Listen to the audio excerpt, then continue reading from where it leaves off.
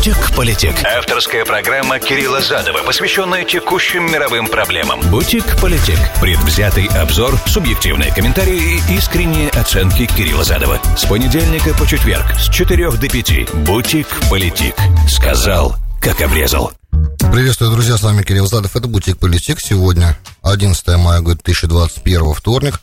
Сегодняшнюю программу построим по следующему принципу. Вначале продолжим вчерашний разговор о противостоянии Израиля, Хамаса и Исламского Джихада, обострению с Газой, которая сейчас занимает главную сцену в израильско-палестинском нарративе сейчас. Поговорим об этом, о последних новостях и о том, чего нам ожидать от этой операции, которую израильская армия сейчас развернула.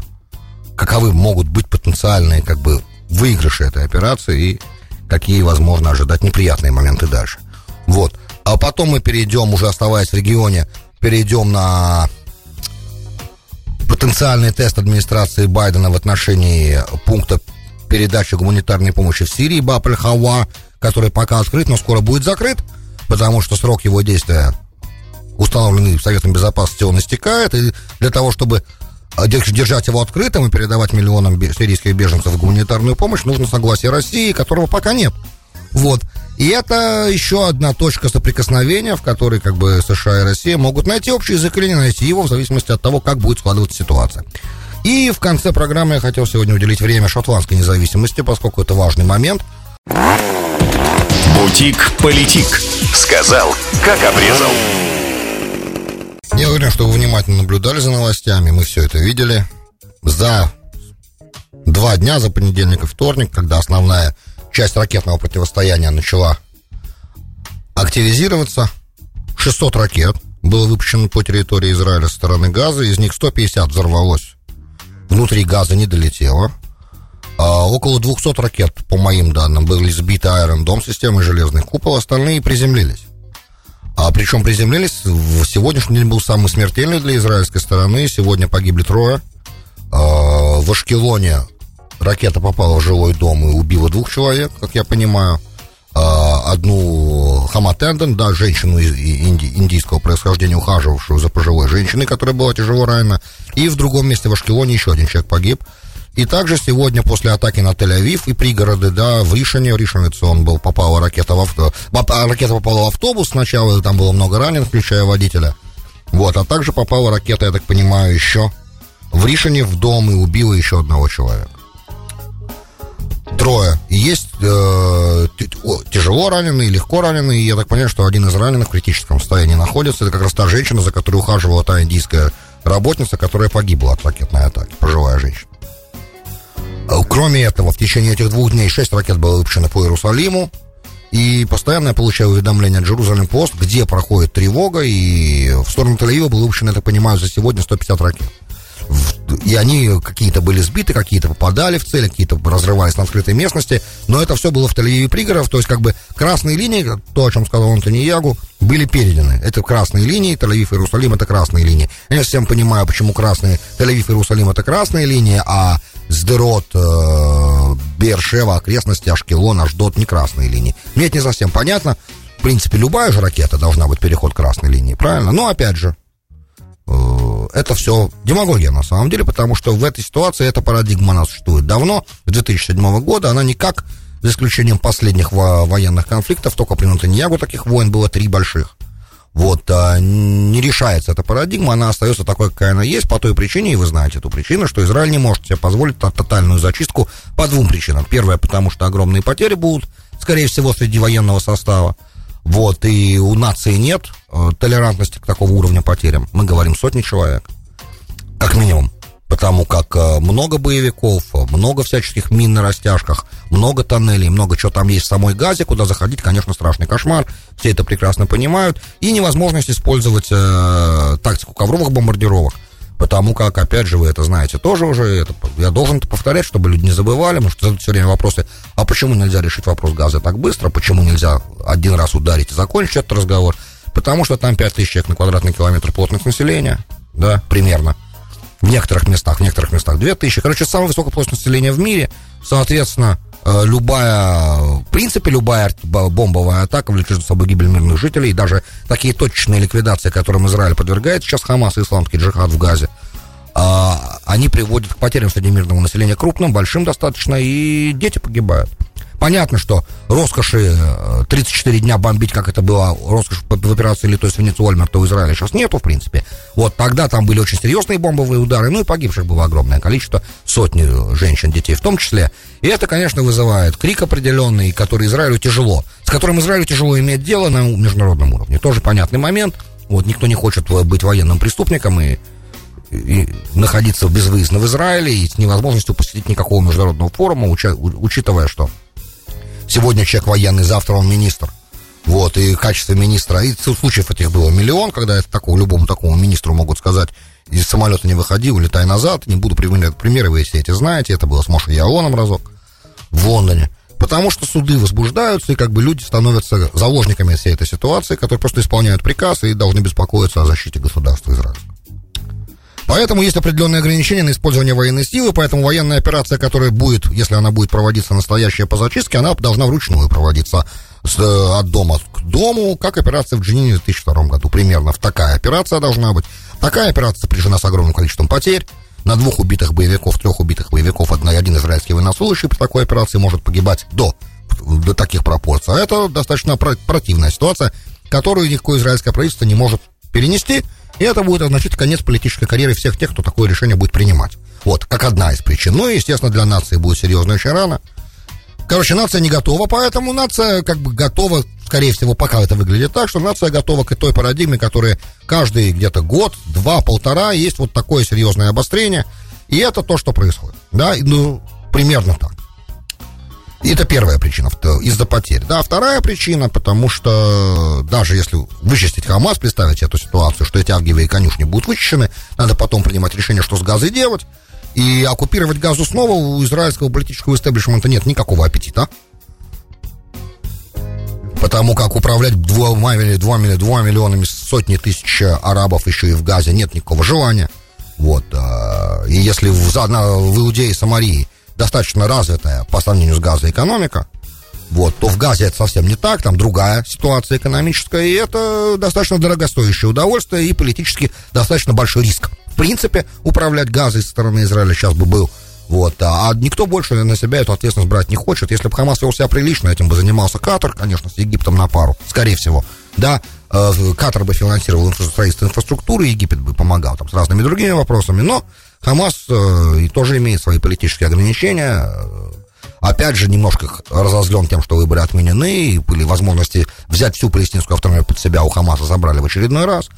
Короче, ситуация такая, какая она есть, и без толку абсолютно пенять на то, что правительство нерешительное. Правительство в той ситуации, в которой оно находится, и в той парадигме, в которой оно зажато, делает то, что оно может делать. Да, что оно делает? Оно объявляет о призыве резервистов 5000 человек, оно расширяет операцию и говорит при этом, что эта операция может продлиться долго. Ребят, вы понесете очень большие потери, в смысле Хамас и Исламский Джихад. Вот, мы будем бить вас по теми способами, которыми вы еще не знали. И это будет для вас сюрпрайзинг, да, это вас удивит, то, что будет делаться. И это, да, удивляет. За сегодня и вчера было произведено много одновременных атак с помощью авиации и беспилотников по многочисленным местам, откуда запускались ракеты. Подобные атаки, около 80 таких атак было произведено. Эти атаки, кроме того, что они ликвидируют достаточно большое количество оперативников, и точные цифры убитых на сегодняшний день хамасовцев и исламских джихадистов мы не знаем. Вот. Но мы знаем, что убито несколько командиров высокого уровня, в том числе глава танкового антитанк гайдед юнит хамасовского, серьезный пацан, вот, который, они занимались уничтожением израильской тяжелой техники, вот, его больше нет живых, и, естественно, рядом с ним вместе там еще несколько человек превратились в пар и в фарш, поэтому действия происходят. При таких атаках многочисленных, конечно же, погибает большое количество мирных жителей, с этим приходится мириться, опять же, цель-то и боевики, международное право, напомню, допускает, в случае, если целью вашей являются неформальные боевики, при уничтожении одного из боевиков допускается уничтожение, гибель, как collateral damage, да, то, что называется, то есть попутный damage, да, попутный ущерб, гибель одного мирного жителя на одного боевика. Просто международное право позволяет такую пропорцию. Если количество мирных жителей превышает эту пропорцию, это считается crime against humanity, да, это преступление против человечности, и это, в принципе, подлежит судебному разбирательству, если такой иск попадает в Международный уголовный суд. Значит, понятно, что давление будет возрастать. Значит, теперь чего ждать от операции? И сколько она продлится? все заявления и с одной, и с другой стороны, мы на них не можем не обращать внимания вообще. Какая бы ни была интенсивность, как бы страшно это все сейчас не выглядело, с массированием войск на границе, с призывом резервистов, с увеличением количества ударов и с той, и с другой стороны, все это может прекратиться буквально по щелчку пальцев, как только у египтян, израильтян и Хамаса и исламского джихада возникнет аппетит к прекращению огня. Мгновенно это может произойти. Вот. Но так как пока цели ни той, ни другой стороны не достигнуты, и пока говорить о победе ни та, ни другая сторона не может, вот, ну, какие цели у Израиля? Израиль их объявил нанести Хамасу такой удар, чтобы они больше не хотели этим заниматься. Опять же, это декларативный момент такой, чтобы они больше не захотели этим заниматься, но они могут не захотеть этим заниматься, пока не возникнет очередная конъюнктура для подобного возобновления насилия. Когда она возникнет опять, они опять будут этим заниматься, это все понятно здесь.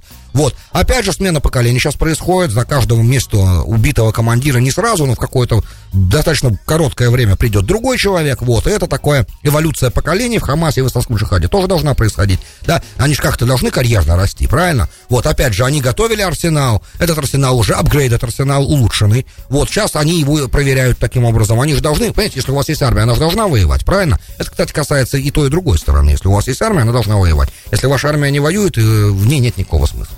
Поэтому это и одновременно учение и для той, и для другой стороны, как бы цинично это не звучало. Для тех людей, которые сейчас страдают в Сдероте, во всех кибуцах и машавах, которые около границы с Газой в Негеве, для всех тех, кто живет сейчас в Иерусалиме, в Тель-Авиве и в центральном и южном Израиле, потому что вся территория от центра до крайнего юга Израиля находится под обстрелом, за исключением Илата. Про Илат я ничего не слышал. Вот, видимо, туда не стреляют пока, слава богу. Опять же, терять арабам Иудеи и Самарии и Газы нечего. Ну, Газа, понятно, там туризма и так фактически не было, а Иудея и Самария сейчас экономически нет. И так уже сильно пострадали, и у них, так как притока туристов нету сейчас, то сейчас для них, грубо говоря, самое лучшее время, если начинать как бы насилие, то, что называется и третья интифада, то вот как бы экономически и политически это самый правильный для них момент. Аббас молчит, обратите внимание, почти сам по себе, мы о нем ничего сейчас не слышим в новостях. Видимо, его ситуация тоже как бы устраивает. Опять же, пар выходит, выборы отменились, поэтому надо как-то выпускать пар здесь. Я не уверен, что его позиция в этой ситуации остановить насилие сейчас. Допустим, оставим пока Аббаса в стороне, задают вопросы, я слышу разных аналитиков, я слышал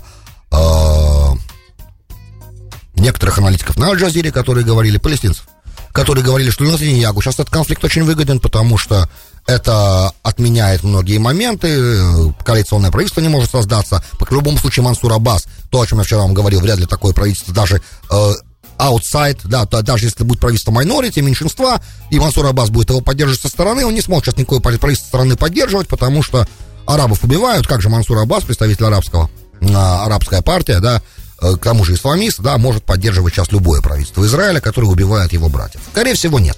В общем, это, с одной стороны, политически, в краткосрочной перспективе, по идее, слушать интересам Нетаньяху неплохо. Говорят арабские аналитики, это можно услышать. Но, опять же, если считать крайней точкой, да, выставление оград на площади около Дамасских ворот, да, и запрет молодежи арабской в Рамадан собираться там, как начало конфликта, тогда да, но это не совсем так. И началось ведь не с этого, а началось с избиения раввинов Яфа, когда ребята просто пытались купить квартиру, которая расширяла их ешиву. Просто напоминаю хронологию событий. Потом это вопрос Шейх-Джарах тоже района и квартир, которые и выселение нескольких семей палестинских, которые там находятся незаконно. Вот. Поэтому как бы это вопрос, еще раз, это вопрос израильского суверенитета, чему я вчера очень много времени уделил, и не хотел бы сейчас возвращаться в эту тему. Поэтому разговоры о том, что это как бы Нетаньяху сознательно спровоцировал этот конфликт, я не могу принять. Может, какие-то решения были неправильно приняты, но сказать, что это умышленное решение Нетаньяху пойти на этот конфликт для того, чтобы лишить Беннета и Лапида возможности сформировать коалицию, я бы так далеко бы не заходил в этой ситуации, в этой оценке. Хотя подобное рассуждение с арабской стороны имеет место быть, учитывая, что арабы, в принципе, склонны к conspiracy thinking, да, к размышлениям в сторону теории заговора, как бы, допустим. Оставим это в стороне, но просто чтобы вы знали, да, что есть подобное рассуждение. Теперь относительно того, какие цели, да, и что хочет Израиль сделать. Ослабить Хамас, да, восстановить детерренс. Ну, это такое дело очень иллюзорное, сложно это дело поймать за хвост и вот пощупать его, да. Пощупать сложно. что такое восстановленный детерренс и как это... Какой критерий измерения, да, восстановленного детерренса? Сколько до следующего конфликта времени пройдет? Если это как бы момент, то это мы не можем узнать, пока следующий конфликт такой не наступит. Вот. Это экзистенциальный конфликт для Хамаса сейчас? Пока нет. Экзистенциальный конфликт для Израиля? Пока нет. Страдают люди, есть раненые, есть убитые уже. Будет еще обмен ударами. Сколько продлится эта война? Может, завтра все закончится. Вот. Может, не закончится. Но, опять же, как только у Египта получится убедить и ту, и другую стороны, ну, в частности, Египта, например, да, в том, что то, что сейчас происходит, невыгодно ни той, ни другой стороне, тогда будет наступит прекращение огня. Скорее всего. Таков мой прогноз. Теперь относительно международного давления, все исполняют те роли, которые они должны исполнять. Лига арабских стран исполняет свою роль, Катар исполняет свою, Турция, Иран исполняют свою. Все они говорят заведомо достаточно известные вещи. Вот, на мой взгляд, администрация Байдена в этом тесте держится неплохо пока. Вот. Все, что говорит Джен Псаки по поводу этого конфликта, стандартные фразы. Президент Байден внимательно наблюдает. Ну, понятно, что внимательно наблюдает. Я так прям представляю себе, как президент Байден сейчас внимательно наблюдает. Вот. Шутки шутками. Но пока нормально. Эта администрация не является враждебной израильскому государству. Я хочу лишний раз это подчеркнуть. Не является враждебной. Дальше. Что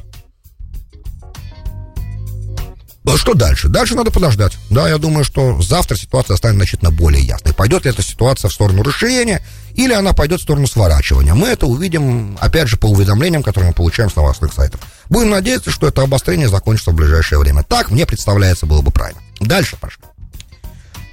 Возникла еще одна точка, которая как бы, она то, что по-английски называется looming, да, она как бы назревала, этот нарыв, он назревал, и вот он начинает прорываться скоро, в течение следующего месяца истекает дедлайн, срок, на который на год Совет Безопасности ООН продлил действие гуманитарного коридора в Баб-эль-Хауа, это на границе между Турцией и Сирией, место, через которое в месяц проходили 1000 траков.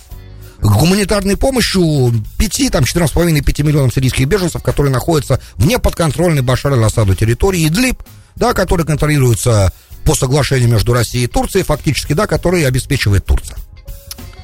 И, в принципе, кроме еды и кроме палаток, тентов, да, которые проходят, также идет кампания по вакцинации этих миллионов людей, потому что их надо вакцинировать, как мы понимаем, от короны. И вакцина тоже поступает оттуда. И если в течение следующего месяца этот дедлайн, это закрытие, это разрешение этому пункту передачи функционировать дальше не будет России санкционировано, грубо говоря, на Совбезе ООН, то автоматически оно закроется.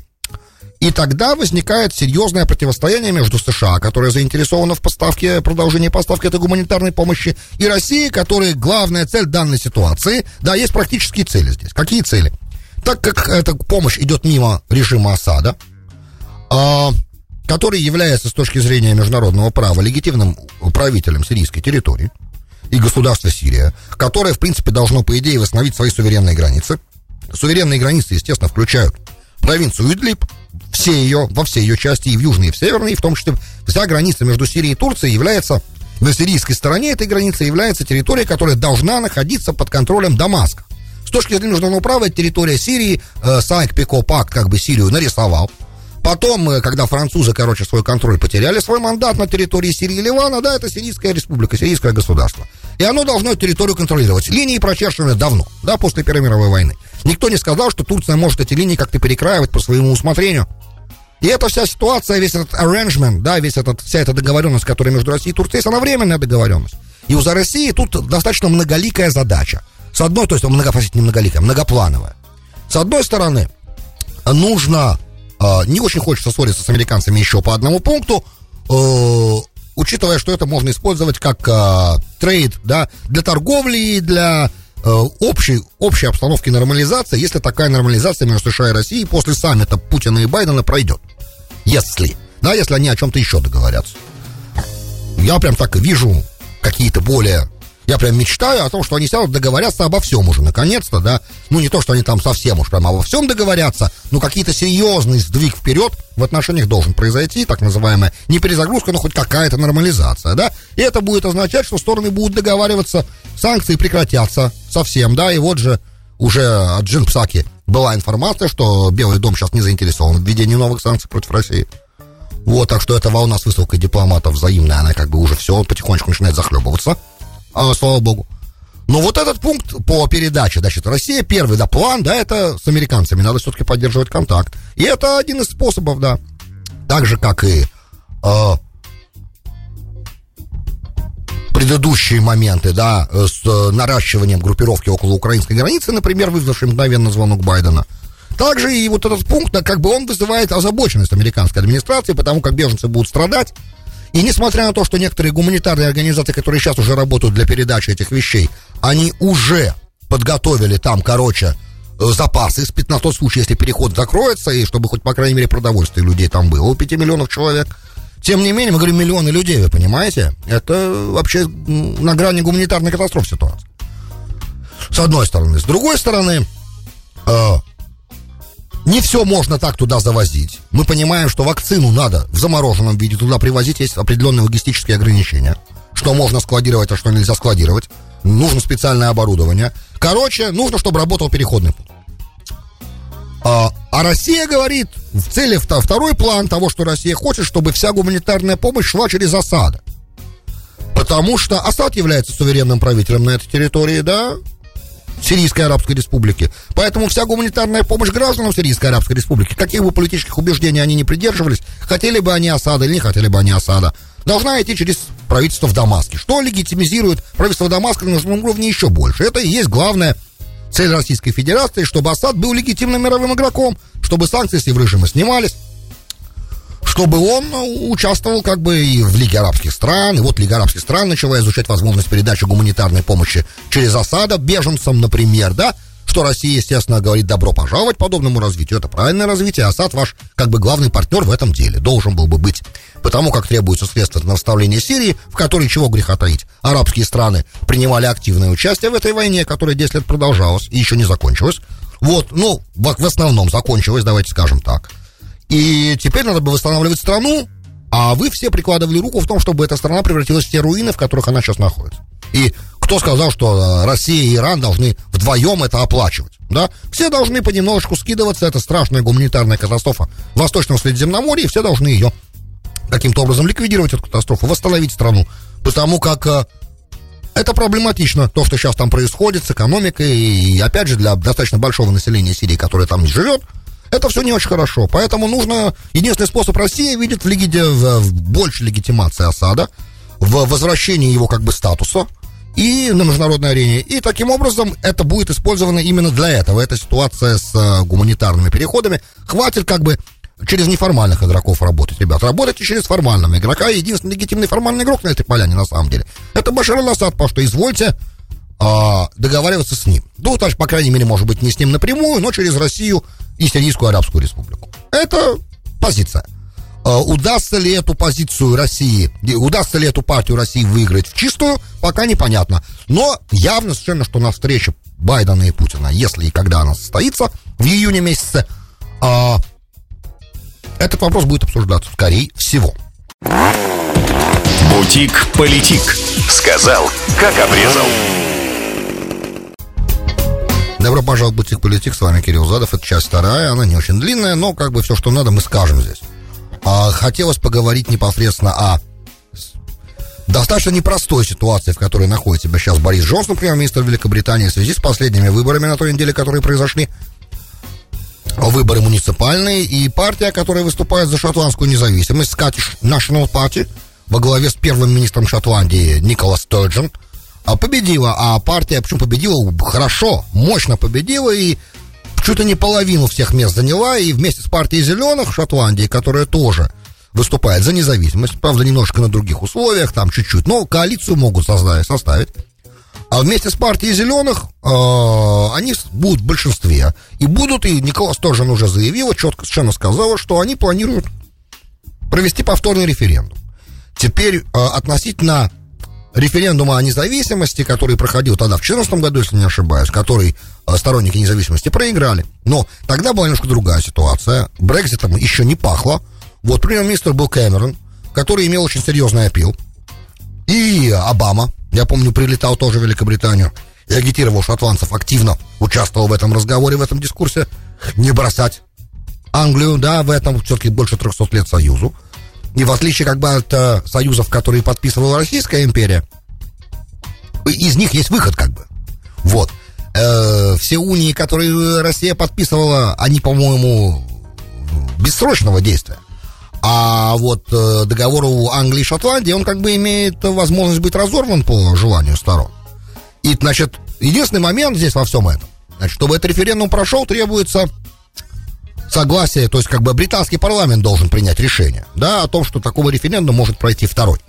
И Джонсон уже, в принципе, обозначил свою позицию, что он не очень настроен такой референдум разрешать, и я сейчас это в мягких, как вы понимаете, терминах определяю. На самом деле там все достаточно намного жестче. Вот, и понятно, что премьер-министр Великобритании знаком с вопросами последними, и шотландцы вот сейчас конкретно, ну, во-первых, сами эти выборы показали, куда они склоняются, все же знают программу шотландской националистической партии, которая выступает, да, за, как мы понимаем, независимость. Вот, и понятно, что Джонсон в курсе этого дела, и, естественно, его задача использовать любые легальные способы, чтобы подобный референдум не допустить. Но уже Никола Стойджен говорит, что она предостерегает Бориса Джонсона от использования подобных легальных способов и созданию помех на пути высказывания воли шотландского народа относительно того, где и дальше, как он хочет быть, кем. Две вещи напрягли шотландцев за последнее время, что поменяло их отношение к вопросу выхода из Великобритании. Первый, конечно же, Брексит. Когда Шотландия голосовала на том референдуме, она голосовала за Великобританию, члены Евросоюза. А так как Великобритания больше не член Евросоюза, то как бы главное условие, почему они так голосовали, как бы, да, и Евросоюз, который тоже, кстати, Брюссель. Тут опять же Великобритания немножко натянула Брюссель, потому что Брюссель, простите меня за эту дворовую фразеологию, но Брюссель-то выступал за сохранение целостности Великобритании. И я помню, как глава Еврокомиссии тогдашний говорил, что, ребята, если Шотландия выйдет из Великобритании, она выйдет из Евросоюза одновременно, и вступить ей можно будет только отстояв все положенные очереди, которые есть, да, и пройдя все необходимые согласования, план действий по вступлению, ассоциация экономическая сначала, ну, короче, долгая история, лет на 10 историй. Теперь как бы нет вопроса, потому что Евросоюз как бы уже Великобританию в себя не включает. И в любом случае, если Шотландия хочет вернуться в Евросоюз, ей придется это проходить. А сейчас она уже не в нем. Поэтому для Шотландии сейчас, для шотландцев точнее, если они хотят быть внутри Евросоюза опять, а они хотят, в большинстве своем, как мы знаем по опросам, это повод как бы сейчас обозначиться, да, вот сейчас как бы хорошо бы сказать, что мы хотим расстаться с Британией. Есть подобное настроение в Уэльсе тоже, не поймите меня превратно. И в Северной Ирландии немножко другая история, я пока не хочу туда влезать опять, потому что там вопросы Брекситов вообще очень, как бы это сказать правильно,